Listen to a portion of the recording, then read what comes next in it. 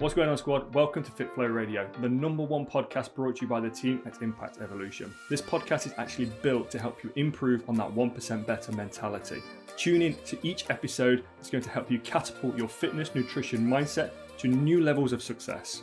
Enjoy the episode.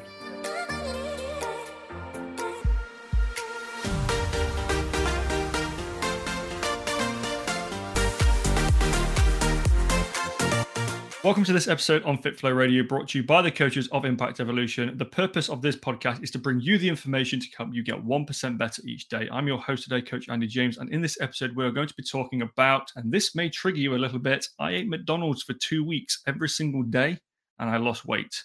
Now, before you switch off, I don't want you to disappear on me right now, because this isn't about eating junk food and getting away with it. What this is about is giving you some information for you to consider that might help you move forwards and break through these mindsets and limiting beliefs around food that you might have with regards to cheat meals, takeaways, treats, and all of those other things that we're sort of deemed to not really enjoy. Now, you would probably think, as being a coach myself, that I would have to preach the chicken and broccoli and rice diet that everybody says will get you the best results. And to be honest, let's just face the facts. You're limiting a lot of foods. You're going to get results on wholesome foods. That's kind of like the be all and end all. But that's not reality at the end of the day. And the reality is that we all enjoy a treat every now and again. And the treats that we enjoy, we're always told that we're not allowed to have. I ate McDonald's for 2 weeks for every single meal, 2 to 3 times a day. There was a reason at the time for it, and I'll get to it. So don't start shouting at me just yet. But I ate this for 2 weeks, and I actually lost weight doing so. Now, this isn't about the eating McDonald's part. There is no kind of like correlation to McDonald's going to get you any kind of weight loss here. But this is about the food and the consumption of food and how this is going to help you move forwards and understand what's going on. So the reason why I had to at the time, I didn't have to, I guess, but it was a choice, is I was moving home. So everything was packed up at one location, didn't really have the facility to be able to cook. And I was also moving into this place. And as I was moving into this house, there was a lot of work that needed doing. And I didn't really have any access to prepare any kind of good, healthy kind of cooked meal. And to be fair, working flat out for just nearly 2 weeks, I wasn't in a position to be able to. And McDonald's is less than half a mile away. Let's put it that way. It's very close. So it was easy to pass by and pick something up. So I got into a habit of going for breakfast and then having something later on in that day as well. People would either bring food or I was going out and having to get food. But it was probably like one of the only things I could do at that time. Now, as I was doing this, obviously the choice of food is not going to be beneficial health-wise, in the sense of it's going to be low quality nutrients. You're going to have low quality macronutrient ingredients. The body's going to struggle to process it for good energy sources, but it was a source of food, therefore it's a source of fuel. So I was eating this morning and afternoon, and then I was actually having some kind of like good evening meal at the time. But I did this for nearly 2 weeks, and in that 2 weeks, I dropped nearly 4 kilograms. Now, for somebody that is quite a seasoned athlete training, I've been doing this for 20 years, to lose 4 kilograms in 2 weeks is a lot. And it becomes more and more difficult the longer that you've been doing this, because the body gets very adaptive and very responsive. So to see that kind of weight loss in such a short space of time actually blew my mind, considering the fact that I wasn't paying any kind of like nutritional health towards what I was doing with my food at the time. I was just literally consuming food so I wasn't feeling hungry. Only reason why this happened, and this is the bit that I want to, this is the information that I really want to stick with you now. The only reason why this happened is because although I was eating 2 meals from McDonald's per day, and these weren't small meals by any chance, they were substantial, don't get me wrong. And then later in that day, I was having a fairly good evening meal. I was still massively under on my daily caloric intake, but my expenditure, because I was non-stop from 6:30 in the morning on through till some nights it was gone 12 p.m. I was non-stop building this house, building this office, getting everything sorted out. And we all go through phases like this in our life where we have this crazy busy period where we start to push maybe like nutritional choices to one side because we're just focused so hard on what we need to do there and then in that present point in time. This was me, and this is what I was doing. And I was having to make these choices because I've had a very limited window of time to get everything ready to get into this property from moving from an old one. So I was having to make poor food choices. I guess you could argue the fact that I was saying having, but I was making poorer food choices temporarily. Don't get me wrong, it was temporarily, but it was just simply because I didn't have the time to be able to think about preparing nutritional food and then having to then sort of eat at meal timings and those kind of things. And these are all things that we all go through at some point. You might have a ridiculously busy schedule, and part of that busy schedule means that your eating times, they're not going to be beneficial for you. And what's that's going to happen there is you're going to get to a point where your daily intake, you might have to make the odd one or two choices, maybe once a day, that might not be in favor of good nutrition. And I'm going to quote the good nutrition part for anybody that's watching on the live right now. The good nutrition part is what society deems as good nutrition. We can't always follow 100%, a 90% good nutritional approach. But what we can be is mindful about the foods that we're eating. Now, I was choosing these foods out of convenience. Yes, we all choose foods out of convenience at some point. And if you've ever chosen a food out of convenience, you will know what kind of plays on your mind afterwards. But also, it's in that moment in time, it's very easy to make that choice.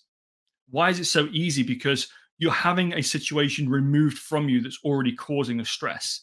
So it's easy to go and pick something off a shelf, out of a refrigerator, go through a drive-through. Those kind of decisions are very easy to make when you're in a place of scarcity or you're in a place of stress and confusion because you're wanting to remove one less thing to think about. So reaching for a takeaway or reaching for fast food is really easy to do. Does this mean that you need to have this removed from your diet? No, it doesn't. But what you do need to be mindful of is the nutritional quality of the food. I was getting very, very, very minimal good nutritional quality over that period of 2 weeks. And I was very aware of this because although I was still feeding myself food, I wasn't getting a very good energy.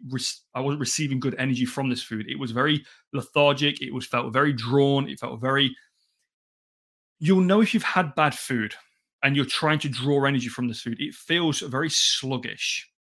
And that's how I was starting to feel more and more over the space of 2 weeks. Now, although I was dropping weight and I wasn't intentionally trying to drop weight, it was falling off me very quickly, simply because my expenditure had gone through the roof and my intake had become very minimal. So the gap between your maintenance is, well, you've just massively extended it by a good couple of thousand calories per day. Now, anybody that's got a very, very busy day-to-day life knows that choosing quick food is probably one of the things that you struggle with the most. It might be easier to order in. It might be easier to drive past somewhere or drive through somewhere and just grab a quick snack. People that are on the road all of the time. This is a common occurrence because we don't tend to think forwards far enough for us to say, well, I need to make a good choice at 2 p.m. today whilst I'm on the road. We kind of just wing it by chance and go, okay, this is what's going to happen. Now, my circumstance was I'd got all my stuff packed up. I could have ordered food. But you try ordering good food at 6 o'clock in the morning to try and then even be thinking about ordering food at 6 o'clock in the morning, just wasn't going to happen. And I was thinking about the time that I had to be able to get into this property, get everything that was needed. I had to build this office. I had to build many, many things within here. And that all took time. That anything else that I was giving it to was going to be a sacrifice of getting things done that needed to be done. So I was making poor food choices. I was making low quality, not so much poor, low quality food choices. Now, you can get away to a degree of having low quality food choices in your diet. One of the things that we do with our clients is we like to actually analyze for the first week or two the kind of foods that you're used to consuming and then start to formulate a plan moving forwards as to how we go about structuring this.